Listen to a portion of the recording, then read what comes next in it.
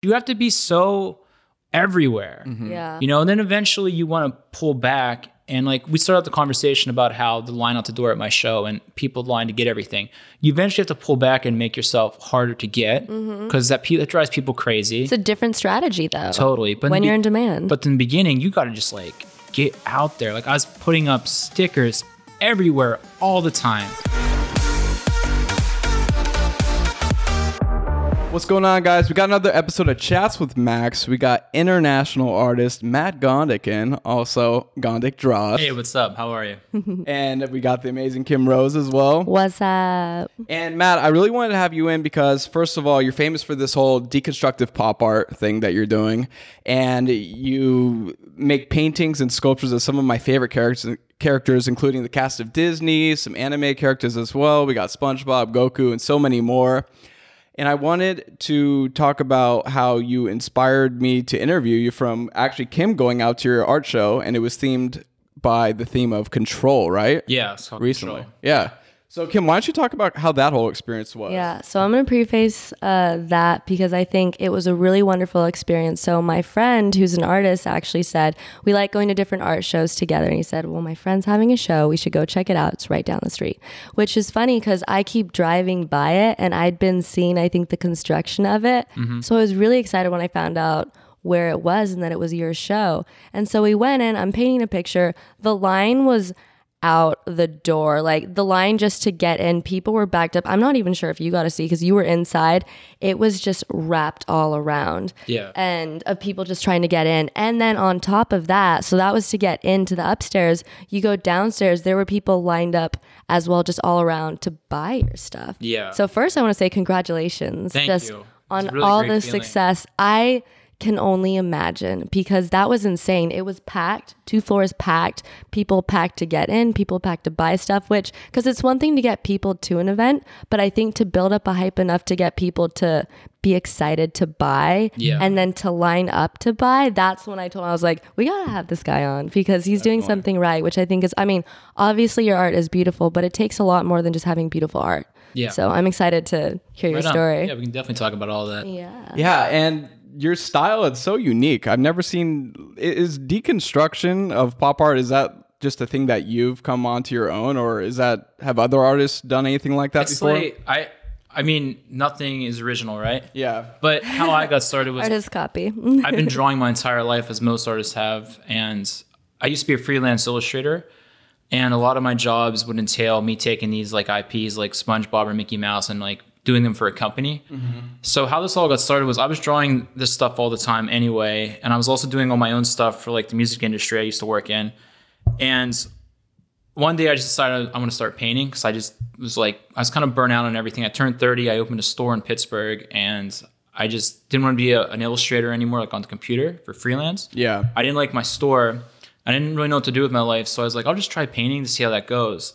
And at the time, I had this job doing this thing with Mickey Mouse, and I had drawn him nice, but then, like, you know, when you're sitting bored, you start just drawing stupid stuff. And I had like 30 drawings of Mickey Mouse where they started out like how the client wanted to, like, then he's getting stabbed, he's getting poisoned, like just like stupid stuff, right? Yeah.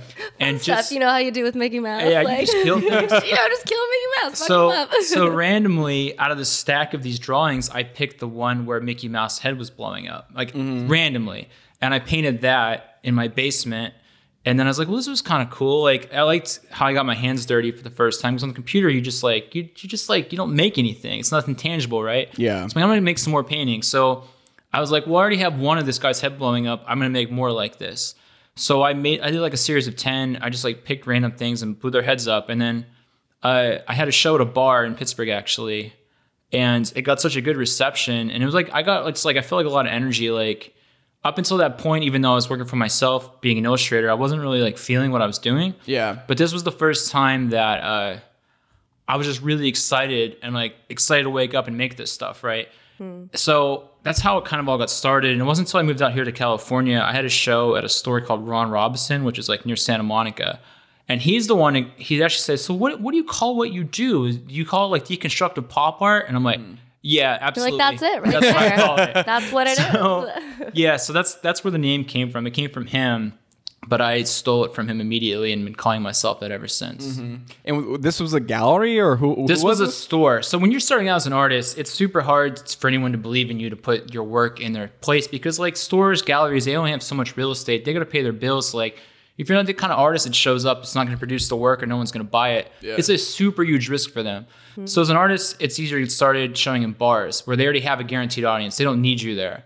You know, and after that, I started doing like stores. I did a skate shop store here in LA, and then through that, I met somebody, and I did.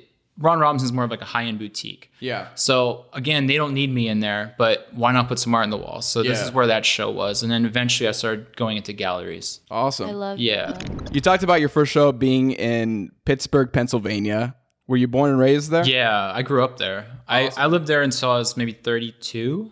Wow. Yeah, I mean, I spent my entire life there, and we moved here then I've been here for 6 years. So, can you talk to us a little bit about your upbringing and your inspirations growing up? I mean, what was your childhood like? Yeah. What did you look up to? You know, it's so funny being in Los Angeles because there's so many artists here, and there's so many people from all different walks of life, like people that were born rich and just doing art to pass the time. You know, people that like Kim here, I don't know you, but I feel like you're more in the fashion industry, and your artwork reflects that, and it's beautiful.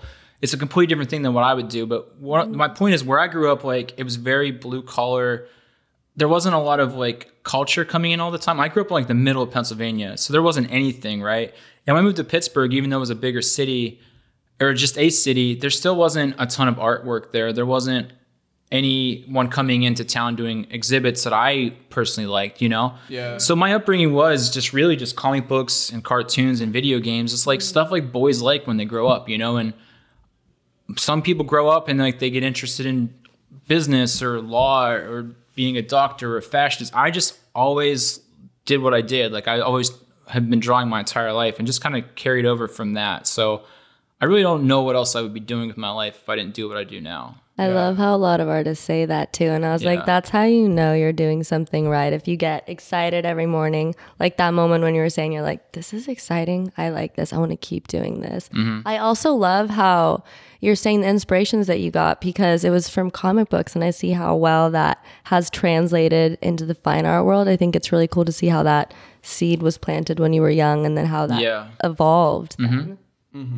Totally. And with your upbringing too, you ended up going to school out in Pittsburgh, right? I went to a technical school for web design. Yeah. Yeah. So talk a little bit about that because I was reading that you kind of jumped from job to job while you were kind of coming up in art, right? Yeah. I went to school for web design because, I don't know, I just didn't think that drawing was like a thing you could do as an adult. Because again, small, like so funny, I've always think this, like a couple that grows up in California, Los Angeles, has a baby. That baby says, hey, parents, I want to be an artist. Those parents live here, so they see it's possible and it's a doable profession. Like encourages it. Where I grew up, no one is an artist, right? So I didn't even think it was feasible to be anything creative, right? So I was like, what can I do? I'll make websites. So I went to school for that. I made one website after school and I absolutely hated doing it. So then I started working in car insurance. And I worked in car insurance for like 5 years. And during that time, I was in a bunch of punk bands. And how this all got started was, you know, we would play shows and I would make our band's merch and then the other band's merch. And then, you know, we'd start going to like bigger concerts and meeting those bands and like, hey, I do t-shirts. So I was working in car insurance for like a long time, but on the side doing a ton of band merch. Like, and then there's a store in most malls called Hot Topic where they carry a lot of like, you know, like the bands people that like when you're 20 you're into, right?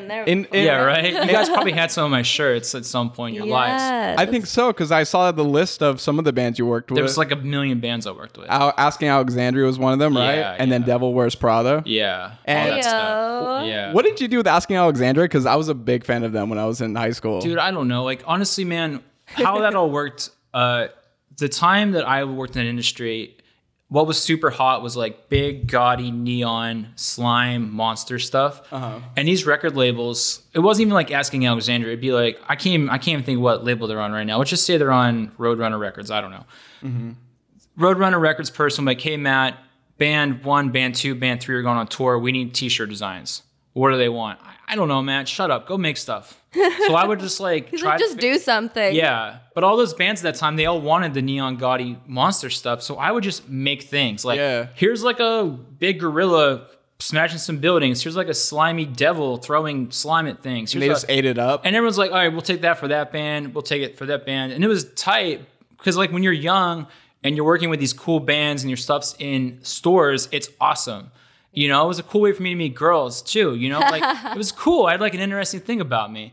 But I met a girl and I moved in with her and I got serious, and that's no longer, and I started growing up and realizing, oh crap, these guys like pay like nothing for this stuff. Like I had shirts in like every mall in America and I made like $200 from it, right? Wow. And sometimes they wouldn't even pay. You know, it's what's that called? It's called a, I can't think of what it's called, but it's like spec called a work. spec ripoff work. is what it is. Yeah, right. So it was like that's kind of where I hit a wall where like I don't like doing this. And at that point, that whole fad of the neon stuff was starting to die out. And I'm not saying this to say it, but like I got started in that thing because that's how I already drew. Like I didn't jump on board, so like that's how I drew. So when it started dying out, it wasn't like I could just switch gears. I'm like, well shit, like this is what hard now. Yeah. So I just got like super like in this depressed thing when I turned 30. I can't remember what the question was anymore. But that's I'm vibing. Keep I'm going. digging Yeah, it. keep going. that's how this all started. That's how so bouncing jobs to jobs, that's what it was. The car insurance, the freelance illustration. The one and that stood out to me, you worked at a calling center for a little bit, right? That's the car insurance, yeah. Okay, and then I read that you worked at a Costco deli center. Yeah, I did. Yeah. Tell us a little bit about that, because the story I read Like I freaking hated it. hilarious. Like I could see how much of a struggle that would be. It was 6 a.m. and I worked in the deli. So there's these giant ovens that you cook rotisserie chickens in. So like literally I'd go in this freezer and boxes and boxes these bloody chickens. Oh god. And in the rotisserie ovens, there's these they're like 5 foot tall spikes, like just long sticks with a point. And I would literally have to like stand there and like drape the spike along my leg so it stands upright and just slam these bloody chickens on these spikes. Oh my gosh. Meanwhile, this a billion degree oven is heating up. So then I'm like halfway in this oven, putting these spikes in there, and I cook chickens all day. I ate a lot of chicken. But then at the end of the day, what was terrible was every day we had to clean those ovens, which meant you kind of had to almost get inside them. But these things, even though they're off, they're so hot. So like You're sweating and burning, like you touch the side and like, shh, like, ah, shit. You know what I mean? It was gnarly. And then I didn't work there very long. It was really bad. I but it's respect when I get like a little chicken bake now. Yeah, they're so good though. I love those things. The thing that I'm glad that you can say that, because I feel like a lot of people would go through that experience and say, "Fuck that, I'm never again, eating right? chicken again." Yeah, but, no, I still eat them. They're I mean, still that's good. Yeah. Huh.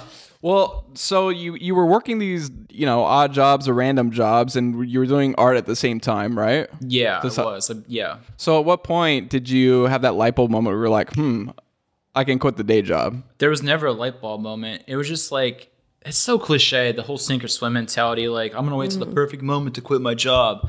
I worked at the call center at the time, and I didn't want to be there anymore. And really, I guess what happened was I had so much freelance work in like the music world that like I would get up in the morning, work on it, go to my real job, the car insurance. On my lunch break, I'd work on my freelance. After work, I'd work on my freelance. And it was just where I was working. If I was awake, I was working on the freelance or at my job. And eventually it was like, well, look, I don't want to live like this forever. I'm just going to quit my car insurance job and focus on the freelance. And it was like super terrifying because freelance spec work, nothing's guaranteed, right? But the Yeah. car insurance job, even though it was boring, it was guaranteed money. But it's like, I can't do this. I'd much rather be an artist. I'm just going to jump. So I guess like the good thing about me is I've taken like a handful of super scary risks in my life that have always paid off. But I don't think a lot of people do that. And that's why people get stagnant and stuck in like the safe thing. High risk, high reward, because if you're not, and like, again, it sounds so cliche. What I'm interested to hear is, because something that I always try and tell people too is to take risks, but to kind of take calculated risks. Absolutely. Because we've had a lot of friends, and it's just the LA. Especially Fog. we go to church here and there, and we're part of a small group, and we've been part of past small groups, and there's been some interesting stories where people just leave it up to God with their bills, and we're like, I don't know about that. Well, Yeah. not to trash talk, even religion aside, just people that aside, they're just like, I'm gonna go for it, and I'm gonna take this big leap, and it's gonna work out, and that's not always how it is. So I say it's good to take calculated risk, but also to take that risk, like you were saying. So some people, I'll say, because we get people asking all the time, I really want to do this. How do I even conceive of just getting started, say, well, save up, because the number one thing is finances. If you don't have money, you can't fucking eat. So you want to make sure that you can eat. Save up every penny if you can, so that way when you do either switch to part-time or something like that, where you're trying to wean off this job that you don't really like, you still have some kind of a pocket of safety. Absolutely. But also enough of a push where you're like, I really need to make money doing this. Yeah. Or else, because if you don't have that fire under your butt, if you're not really invested in it, then it's not going to work. Totally. You know? Yeah. You're right about the whole dreamers thing in California. Oh, so many people just think, if I quit my job, it will work. Like, no, it's not. It's not how it works. That's how you end up on Skid Row. Yeah. If I move to LA, everything's going to be okay. And it's like, this is where dreams are made and broken, I think. Totally. But I think that's a good thing. The Boulevard of Broken Dreams. Shout out to Green Day. Oh, damn. But I think it's good for people to hear that too, because sometimes people come in with some naivety thinking that it's just going to work out, and it's not. But I think the good thing is a winner mentality will take that smack even if you fail. Absolutely. And just turn that into a learning experience. Or when you hit rock bottom, just be like, okay, well, I can only go up from here. Like, how am I going to make this going up? Yeah. You know? Yeah. So tell me about your transition from going from your day job to focusing solely on art, because I remember reading quote and you were talking about the struggles of being an artist, like not having that 401k and, you know, the retirement planner and the insurance and stuff. I read a story that you were in your struggle and you actually you skipped out on, what was it, like the numbing or something for a tooth? Oh gosh, yeah. Because you're watching your money, right? Yeah. I woke up. The struggle was good, man. I woke up one morning and just it felt like my tooth exploded in my mouth. Like it was, if someone had, not to be like dark, but like I might have killed myself if I couldn't get that fixed, because like it was the most painful thing, and it was bad. And anyway, I go to the dentist and they're like, yep, that's got to come out right now. I'm like, do it. I don't care. What do you need for, and he's like, whatever. And he's like, it's like $800 to numb. I'm like, shit. Like, I did not know it was that expensive. Holy hell. I was like, what can you do it without? He's like, yeah, it's just going to hurt. I'm like, do it. Just do it. Well, so was he taking out a tooth or what was he doing? So if it's in the back and they can't pull it out, they break it in your mouth. So oh God! They basically, it's like pliers and they break it. And like they gave me like a Tylenol or something. They're like, that'll help. It's like putting a Band-Aid, like you sawed your arm off and they're like, yeah, exactly. That'll help. Have you ever been in so much pain that afterwards you're just sad? Yeah. Like I was just sad. I was like, why did I do that to him? I remember, and it was, what sucked was like, he was so nonchalant about the whole thing. To him, it's just another day. So he's like talking to the other dentist, like, and I'm like, meanwhile, I'm laying there in absolute agony. Oh God. And then I go home and I'm just like sad. But yeah. He's like, hey Barb, how are the kids? You're like screaming in pain. Totally. Yeah. Damn. But yeah, the whole, like, the first year was absolute terror because it's one of those things you'll never know until you do it. Like, I did have freelance work coming in, but the safety net of no longer having the job immediately puts this thing in your head where all day long, all you think about is survival mode, you know? And now, fortunately, I've been doing this for like 13 years now or something, where I don't worry about that anymore. I'm doing pretty good. I get to like fill my mind with positive thoughts. But when you're starting out, like, you're falling and you're just, how do I grab that branch? How do I climb that branch? Oh my God, I'm going to hit the floor. So what's hard is any relationships you have in your life. You know, I had a girlfriend at the time who became my wife at that time. You know, you can't really have time for anybody else because your mind is just full of survival mode, you know, and that's pretty tricky. And then just like being too overeager with clients, which is not a good look. Like, you know, like when you're dating someone, you kind of want to play hard to get. You gotta flirt. But if you're like, hey, what's up, Coca-Cola? I love you guys. Oh my God, it'd be so cool to work with you. I'll take any money. I'll do anything. Like, it's not a good look. But like when you need money and that's your only source of income, you were like out there like, what's up, knocking on every door. And I did that for so long. It was hard. It's the hustle though. It's what you have to do. Were there any things that you would tell yourself, or how would you motivate yourself to keep going on? Because at a certain point, a lot of people would quit at that point. Were you just telling yourself, this is what I meant to do? And it was. I'm very lucky that some people, I think, go their whole lives and never know what they want to do.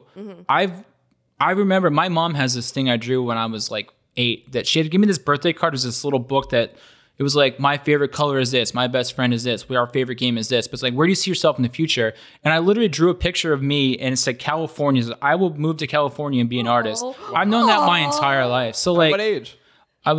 Forever. That's a I mean, this drawing? book was 8. Yeah. This 8 when I did, but like, because like, I just, not to like be weird or anything, this is all I've ever done. So like, it was never like, this is going to fail. I'm like, this can fail because this is all I can do. Yep. You know? My dad asked me that as well because it was last year when we had the whole charity art auction thing. I invested a lot of my personal money into it, and let's just say politely, I was broke. Maybe break down what that was, because not everyone knows about the auto auction. It was I just don't know that. it was it's our nonprofit, so we have a nonprofit as well. And this was our first time ever having an event like that. We just said we're gonna do it. We didn't know how the fuck to do it, and we did it. We pulled it off. It was great, but it just hit me hard financially. Gotcha. And this was me. I was working for myself as well as an artist, and so that year was rough. And my dad, he's an engineer, and so even. He's now that I'm making money, of course, he's warming up to the idea of me being an artist. But before then, and it's just because he cares about me. But he would say, "When are you gonna throw in the towel? Like, when are you done?"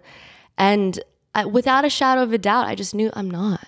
You know, like this is what I'm meant to be doing. This is what I want to do. And I think to have that mentality in the times when things get really dark, that just keeps you going. Yeah. And even if you just tell yourself that, because I think there's a lot of power, even if you doubt it.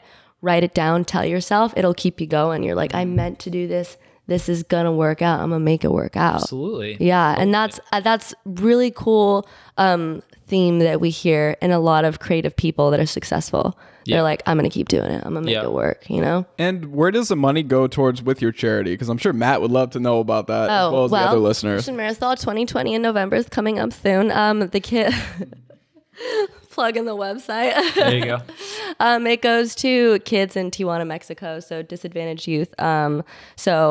Orphanages, we work with a couple orphanages and after school care programs because, little blurb, if we invest in the children, that helps make for a brighter future in Mexico and in other places as well. But that's just a spot that I've always had a soft spot for. And there's a lot, it's so close and there's a lot of need and a lot of people don't know about it. So yeah, there's that little thing on that. Fair enough. But yeah, so anyway, segueing back to you. So getting back into this transitional period for you from going from the day job to pursuing art full time, what was, may you say, like the growth strategies that you used when it comes to maybe like local marketing, online maybe at the time? What were you doing to try to pursue growth in your career? There's two different points in my career, two different parts of my career. The first smaller part was the merchandising, like the freelance illustration.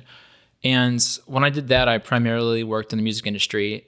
So I was in bands. So it was kind of easy for me because I was already in that world, you know, like I already read the music magazines and like went on the website. So what I did at that point, because in my mind, my way to make money was to make band merch, was I would go on the band or like the music websites like Spin or Alternative Press, buy those magazines or whatever, go on like at the time MySpace, and every single band they mentioned in that magazine, every single one, the ads, the reviews of the new albums, everything, I'd find them online. I'd try to find their management company and I would email. Yes. And I would email everybody. And I would be like, my name is Matt Gondek. I make band merch. My band merch is really popular in these stores where I see your band is trying to get to or is already in there. Like I show them examples. Mm-hmm. And, you know, it worked. But I really was beating down doors like crazy. And when I got sick of doing the whole merchandising thing and I became like a fine artist, I did the exact same strategy where it was a combination of like social media stuff, which we can get into later if you want.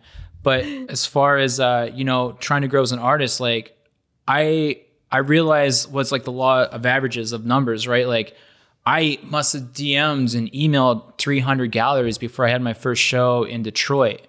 And it was a very small gallery that's not around anymore, but they were amazing. And like they took me out there, had a show, and I was just out there like, yo, what's up? Who are you? You know, like I moved to California. I went out the door talking to everybody I could, like beating everyone over the head.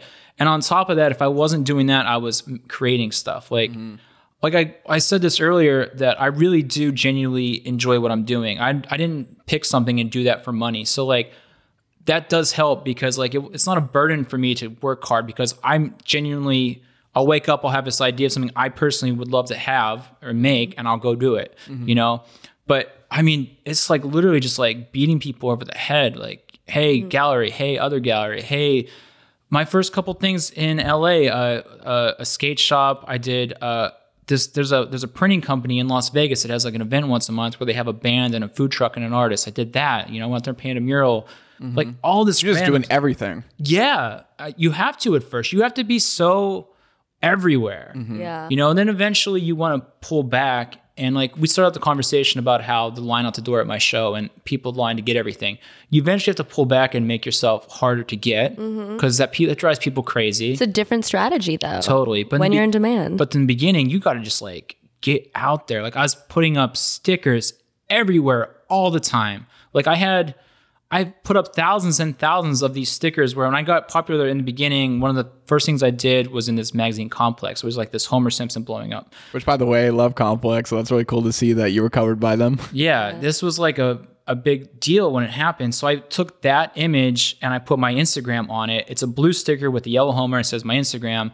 And then everywhere I went, all the time putting up stickers. And I've sold paintings and made relationships through those stickers. People found me, you know, like just going insane with marketing all the time. You're right. I think later on in your career, you know, it's very important to let the gallery find you, you know, and my whole thing is like, when you said you went off the social media thing is like, I really am conscious of my social media and I do try to develop and nurture it. But at the same time, my fear would always be I'm spending 40 hours a week pumping my attention into like, say, Instagram or, you know, some other app instead of me making my work better. And then 2 years from now, that app's gone. Where if I have great work, it doesn't matter what app is out. It doesn't matter. It's always going to be there. Like, you know, so to me, that's important. I think both sides are important. There's a balance to it, right? Totally, yeah. Yeah, and that's something that I was going to ask because we jumped ahead to the gallery stuff. I wanted to take a step back and ask you about social media because one thing that's really cool about you is you work with wonderful galleries, but also you have a social media presence, which I think is important. What came first for you? Did you grow yourself up on social media? And then start working with bigger galleries? Or did you try and work your way up the traditional gallery route and then start gaining a following on social media? It was really just at the same time. That's cool. Yeah. I remember, like right now I have like 152 or something on Instagram. And that's the only one I really mess with. Like I have a Facebook, but it's just like whatever. But I think a lot of people are whatever about Facebook. Right? Yeah. Instagram has a great return on investment, Totally. though, which is yeah, wonderful. But I think I've been working with the same gallery for like the last 3 years, and I had 40K at that point. And I remember knowing that, you know, in this world, not to say that the gallery I work with, but everyone on earth, it's a little bit superficial nowadays where, like, Kim, I don't know you, but, you know, if you message me and I click on you and you have a blue check mark and 300,000 followers, I'm probably going to stop and, like, give you a little bit more attention than you having, like, 5 followers. Yep. It's unfortunate. Instagram changed, you know how DMs, they'll send you DMs and now they organize it by who is the most followers. I know. Now, I was like, play into that, why don't you? I know, Makes it hard to right? And stand then out you now, delete the right? likes. They're like, we're trying to promote creativity. I think they're trying to control the market, but that's neither here nor Yeah, there. So. totally. So that all being said, it is important to worry about that stuff, you know? Yeah. And I consciously always worried about that. And obviously, once I started doing bigger shows and traveling, I got more followers only because I was reaching more markets and I was more interesting to people, you know?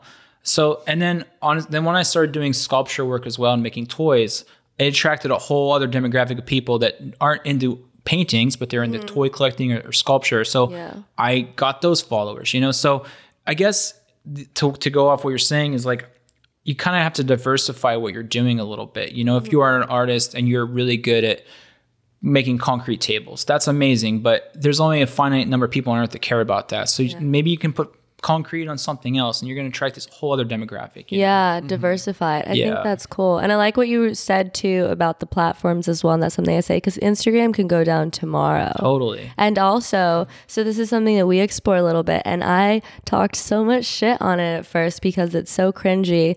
but TikTok. Oh my God. Yep, look, we're What do you going think there. of that, by the way? got Before I one. tell you, what do you think about it? I just got one like 2 weeks ago. Yeah. I feel like an old man with like a rock in my hand. I don't know what it is. Like It's so weird. I open it up and it's like just like 15-year-old kids dancing and then like Yeah. 2 million views. I'm like, shit. Like here's a Yeah. painting I did and no one cares. Yeah, and I've seen you do time lapses on YouTube though. Are you Yeah. are you doing more of those? Or do you not No. like to do those as much? I'll be completely transparent. Those time lapses are maybe 4 or 5 years ago when I did my entire painting in 2 days by myself. Nowadays, my paintings take like a month, and I have a team that helps because, like my new paintings, my show Control, we did these like 8-foot comic book panels. So there's like a lot going on. Yeah. And it would take me 3 months to do myself, you know, and like.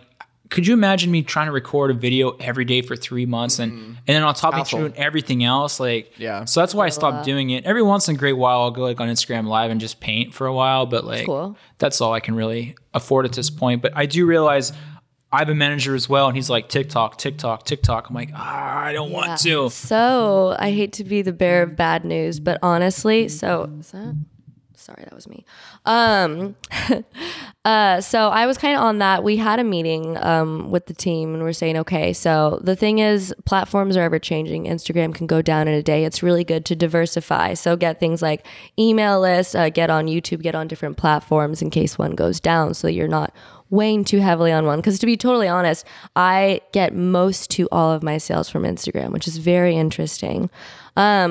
But part of that is just finding, okay, what's the next big app going to be? And so we were talking about Twitch versus TikTok. We said, okay, TikTok seems to be more fitting for the kind of content that we're creating. So let's go on TikTok. So I create videos for my Instagram stories anyway, I'll put the tripod up and put my little pop socket on and then just record to document, right? to document some of the art process of what I'm doing. And it's fun. Usually there's music on, there's wine. It's a fun time. Yeah. And I have one of my interns, Jay, she's very sassy and she has wonderful captions. So I said, okay, here's the basic instructions with TikToks. Here's the hashtags that you should be using. Have fun with the captions and let's see what happens. Let's post 3 times a week. Let's see how that goes. Yeah. And so she was posting, we were getting traction, which was interesting because I remember a long time ago when TikTok first became a thing and I tried posting, it got like 2 views. Wasn't even worth it. Yeah. So we created a new page. This was, I want to say like 5 months ago probably. And they were getting a good amount of views. So first it was like 5,000, then it was 10,000.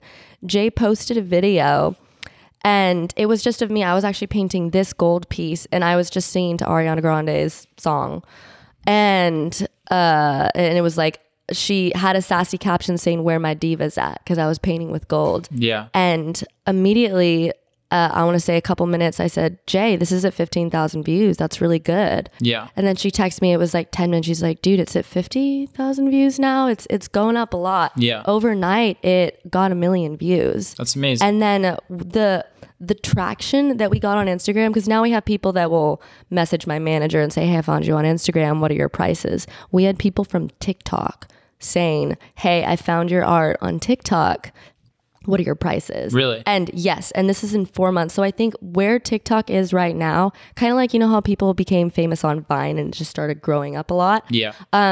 Because they caught it at the right time. So now Instagram trying to grow on it, it's incredibly difficult because it's a saturated platform. Totally. Right now, TikTok has kids that are dancing and singing like dumb content. Yeah. So they're starved for good content, and I think they're really trying to promote it. And it's not even like good content. It's just like, it's ditzing around, you know? Yeah. But But you're it's- making something. we're making something. Yeah. It's better than, in my opinion, someone just like lip syncing to like a thing that 500 other people are lip syncing to, you know? Totally. And it's original content and it's art, which I think is something that adds value. And so, yeah, that video's at almost 2 million views now. We have another video that got 1 million views and we're at like 50,000 followers now on TikTok. That's amazing. And Which is considering the time and effort spent on it Yeah. versus Instagram. So this is why I'm telling all of my artist friends, like I told Felix, so one of our friends we interviewed, he's at like I want to say almost 1 million on Instagram. He has very beautiful, mesmerizing content. And I texted him, I said, dude, you need to get on TikTok. Yeah. I was like, your content will blow up on there. And then a couple weeks later, because him and his wife work as like a team together, she posted a YouTube video like, here's all about TikTok. And I was like, yay. Oh, really? Yeah. Can you send me that link? She's like, here's how to, I will show you. And his stuff's really cool too. Okay. They're a really, really cool couple. But the main pull away from that, we got to see some documentation on TikTok, bro. Yeah, I know. We're hungry Honestly, for it. yeah, you're We're hungry for it. as honestly like just have fun, especially if you're doing art. I think art's something that it's a cool, fun. You're gonna do it anyway, so just document some of it and have Totally. fun with it. But So, yeah, on your methods of creating, you talked about your team. Yeah. And you use vinyl, right, to create your sculptures? The toys are made out of vinyl. Yeah. Yeah. So can you talk a little bit about like your creation? I saw in a video that I think you create your own pigments too, right? For paintings, yeah. Yeah. So walk me through. I mean, maybe some of the ingredients or things that you use in your pieces. Yeah, sure. Well, for the paintings, they're all acrylic. Yeah. When I got started back in the day, I didn't know any better. I just used house paint, like from Home Depot. But now I use a. I still do sometimes. I mean, they have great colors. Bear has really good colors. I always encourage people starting out, go buy Bear paint. It's cheap. Yeah. It covers great. But now I use this Southern California brand. I don't want to say out loud because I'm keeping that a secret. Yeah. It's all good. Trade secrets. We get Yeah. it. No, but- we say that too. Sometimes we're like, this is non-disclosure. Totally, right? Yeah. But like, the vinyl toys, like, I guess from the outside, you wouldn't know this, but like, none of us make our own toys. Like, to produce a vinyl toy in America is actually illegal. There's something in vinyl that's like some chemical that Oh, God. it's illegal in America to produce something with it. So all this stuff is getting made overseas in China, places like that. So like, when you get started out, most of the time a company will just make one for you and you just kind of send them drawings of like all the different perspectives and they'll make it over there. But Interesting. yeah. And then like you can make fiberglass. Like I made a 10-foot tall fiberglass statue last year and you can make those in America because it's fiberglass. I've been working with bronze. I have a new bronze figure coming out soon. And that's just a company here in Los Angeles. But as far as me and my own personal hands, I just paint. I don't physically make things in bronze, vinyl, anything like that. And it kind of goes back to the whole thing. Like, I don't know if we'd said this while recording before, but you can only do so much yourself, like Yeah. play to your strengths, like hire other people that are good with things, like Yeah. go like, and it's so funny because like, I guess I was also a little, what's the word? Like guilty of this when I got started out. Like you look at these bigger artists, you're like, oh, he doesn't even do his own work, or she didn't do that. She just stands around all day, like, no, there's a reason they got to their point, they know how to delegate and they know how to come up with a good idea and they also know how to execute it correctly and hire other people, which is a huge skill as you grow as an artist. Only so many hours in a day. Totally. Yeah. Yeah. With that being said, too, I think of Shepard Fairey as an example because he scaled his brand to such a large size that sometimes I'm like, oh, he probably didn't do that mural, or maybe he had a little bit of influence in it. Documentation. No, I The know one up we've the seen that street. recently, huh? He came for the The one photo up the shoot. street.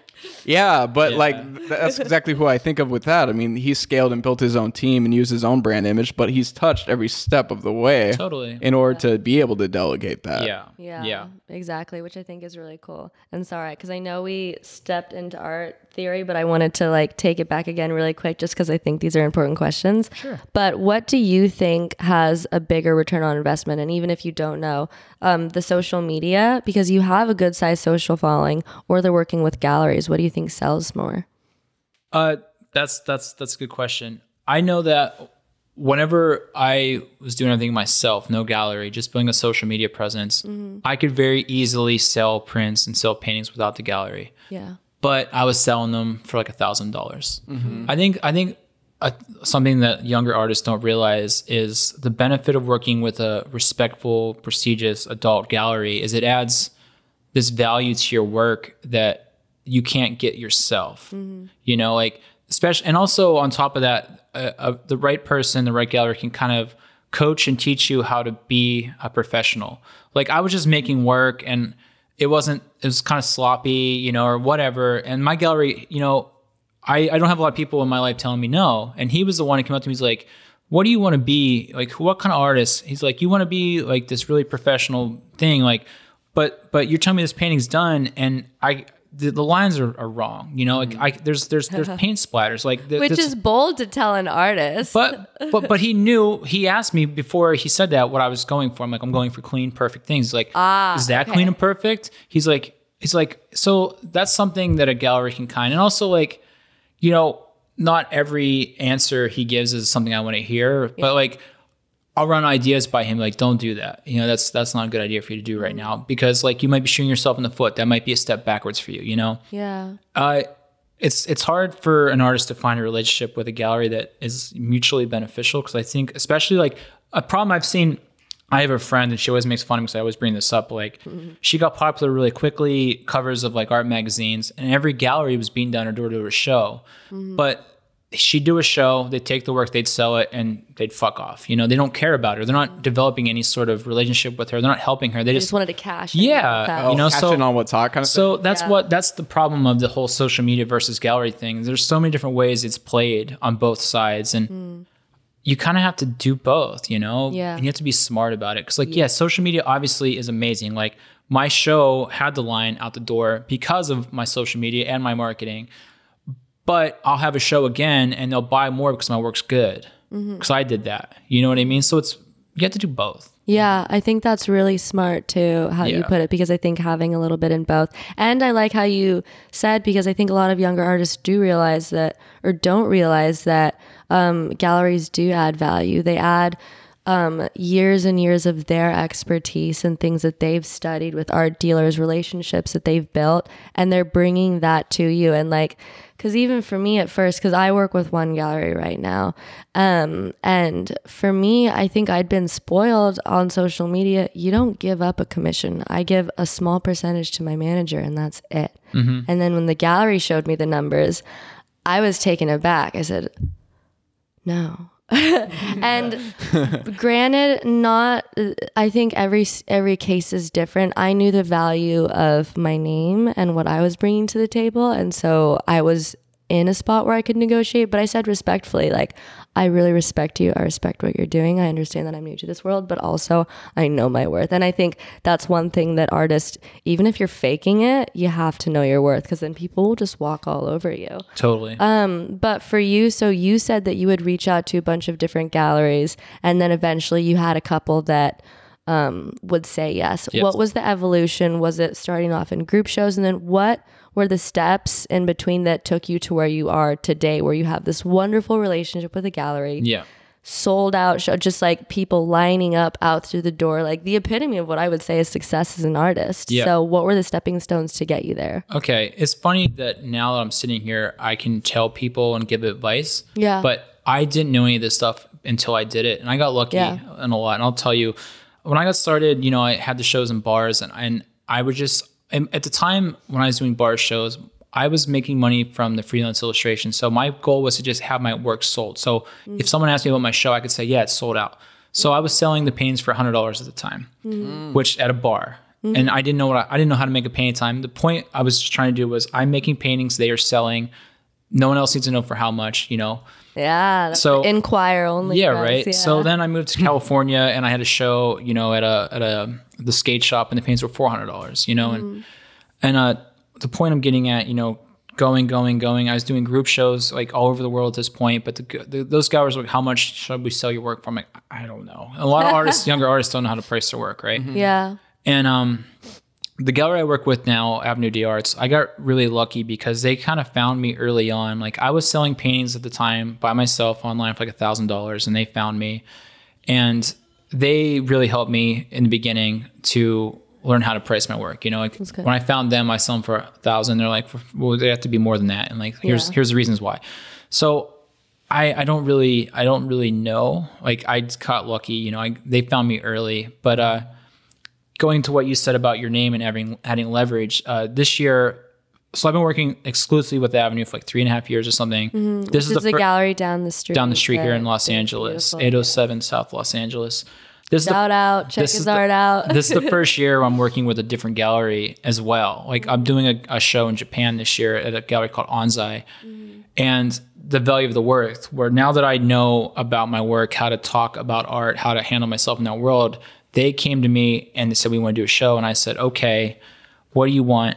they told me, I'm like, okay, you pay me up front, you get me there, I will make it, you know, and we had a Table, you're like, all righty, you came to me. Like, yeah. And it's this whole like, younger people don't realize that art is still a business. And and to some people it's not, and that's okay. Some people are like, they're doing it for like positivity and mental health, and that's great. But I'm a businessman. I make art as my business. So if I do a show with you, it's a business transaction. It's going to cost you this. I will do this much promotion. I need this to do it, you know? And it's just something that you have to be conscious even when you're starting, but it's hard, you know? Yeah. But it's something that you'll learn. Anyone listening to this isn't going to walk away and know everything that I said. You're going to forget 99% of it. You'll learn this all, but the point is just always be conscious of everything and keep thinking about it. Yeah. Yeah. Yeah. Be smart about it too. Sorry, last question, then we'll move on. Okay. Wow, we got you. So how did you start the relationship with the gallery that you're at now? Because you've been working with them, you said exclusively for like 3 years. Yeah. Were you working with other galleries and then they approached you? I was working with other galleries. I was just jumping around. Yeah. Group shows, a piece here, a piece there. What happened was I was getting really popular in Hong Kong, and I was selling a ton of my work through Instagram in Hong Kong. Hong Kong has money, right? Yeah. Yes. Yeah. They love American pop art. And They're obsessed with American culture, from what I've heard too. it's not. Yeah, it's exciting. Just like how people are excited about Asian culture here. It's like something new. You It's know new. what I mean? It's different. It's exotic. Yeah, that's exactly what it is. You know. And anyway, one of these guys who was buying a lot of my paintings went to an art show over there and talked to the owner of the gallery, Dimitri. Like, hey, there's this guy in America that I really like his work. You should have a look, right? So Dimitri, Avenue des Arts, my gallery, he messaged me on Instagram like, hey, I'm coming to LA in like 3 months. Can we have a meeting? Sure. Comes to my studio. I'm like, look, you have a gallery in Hong Kong. I'm selling a lot of work over there, but I have no idea what I'm doing. I need help. He's like, okay. Goes away. A year goes by. I'm in Detroit on a couch. I just woke up. I painted murals in Detroit. Hey, Matt, I have an opening in Hong Kong for a show in 2 months. Do you want it? Oh gosh.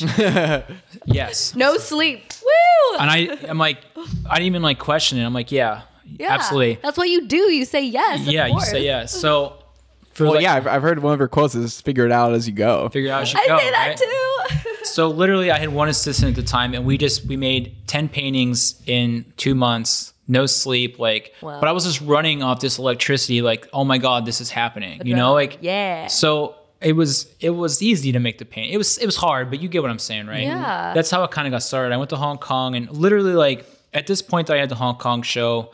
I was probably 9 years into my art career, and you always read about like there's a tipping point for people where like you struggle, then out of nowhere things become far exceed your expectations.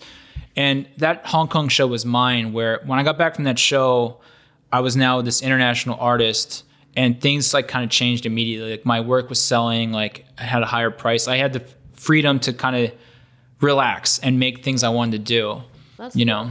So I don't know if that answers your question, but that's my it story. definitely did. And also congratulations on all that, because that Thanks. sounds wonderful. Yeah, thanks. Well, talking about all the rewards of your career, you touched briefly on that store that you struggled with. Yeah. Right? Uh-huh. So I just wanted to get into how do you handle adversity and those struggles? What was going through your head when you opened that shop and it didn't go so well?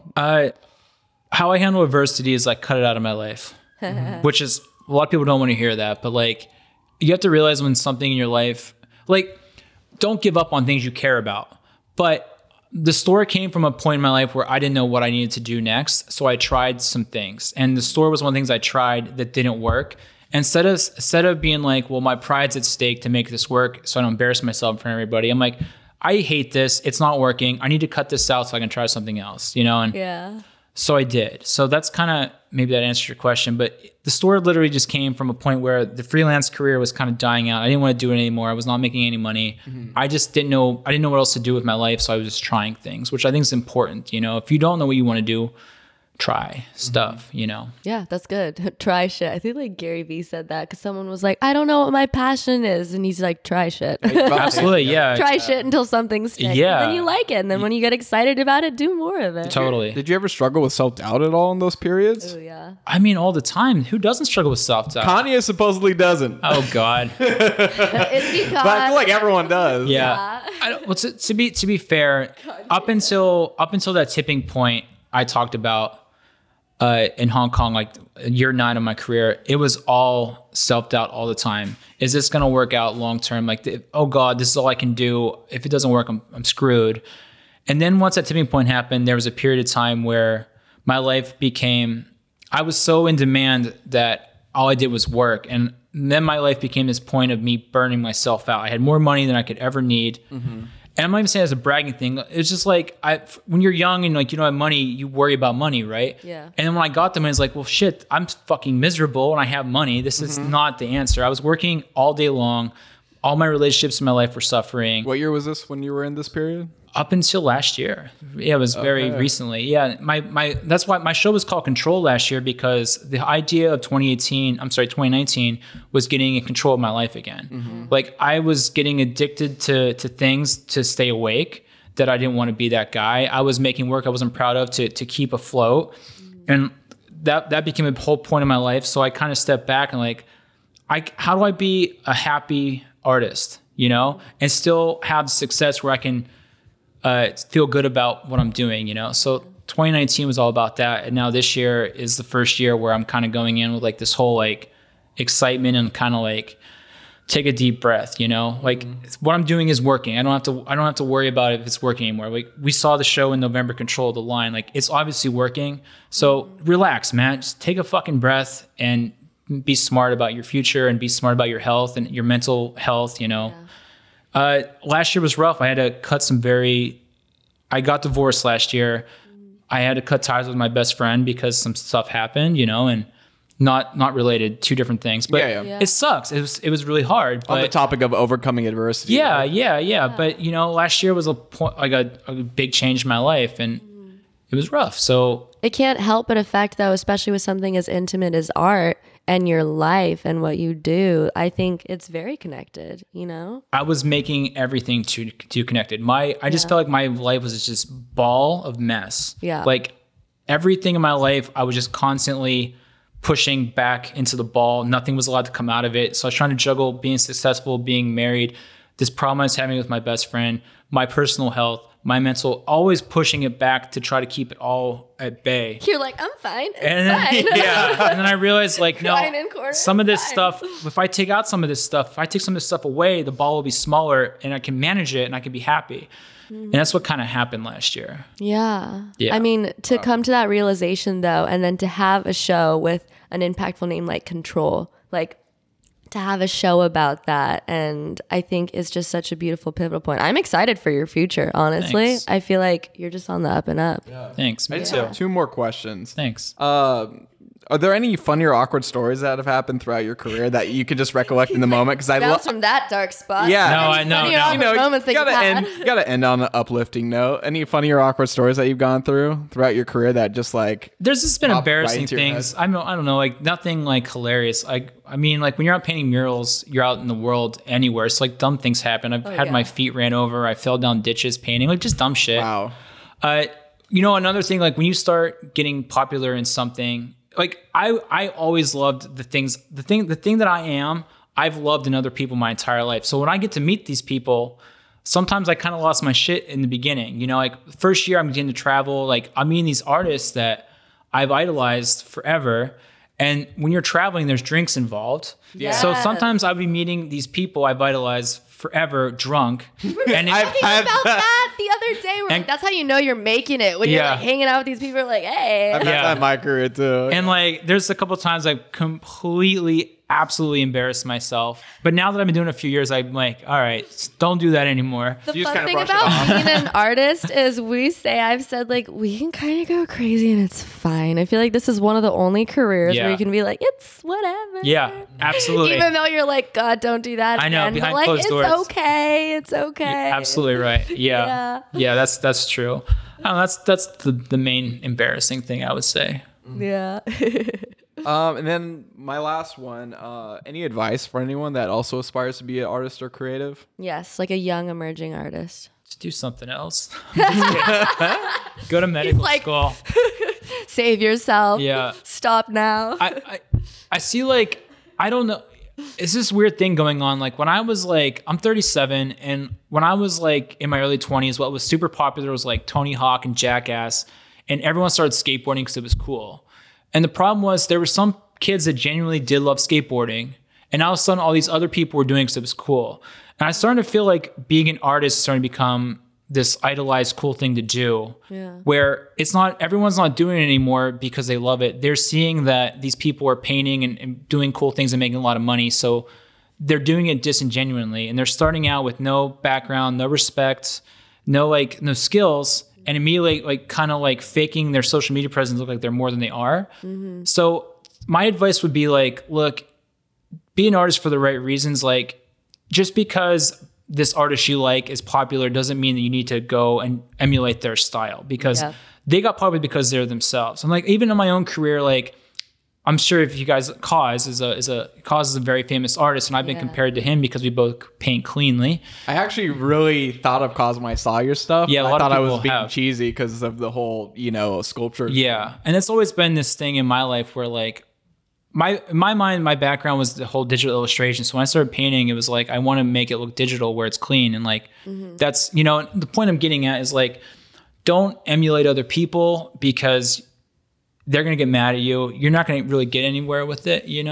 Just, if you're going to do this, do it genuinely, and you'll know really quickly if you are, because as soon as it gets hard, if you're going to give up, give up, don't do anything else. If you're going to give up, stop. Mm-hmm. Yeah. Because you're not going to make it if you don't work hard. Yeah. So make sure that this is your thing. This is the thing that you really, really want to do. I think it's your thing when you are willing to push through those struggles, right? Absolutely. Yeah. Yeah. And then shout out your podcast really quick, because that was dope. And I found that last night. Oh, Clean Break, a podcast dealing with art and business. We are on year 3. Yeah. Ayo. Make sure to subscribe to that and keep up with that. Yeah. Matt, it was a pleasure to have you in, bro. Thank you. I want to hear your story. Thanks. Yes. That was another episode of Chats with Max. Kim, any closing words? Nope. Check out his art. We're going to plug in the location. Right over here. And we'll catch you next week, all right? Peace.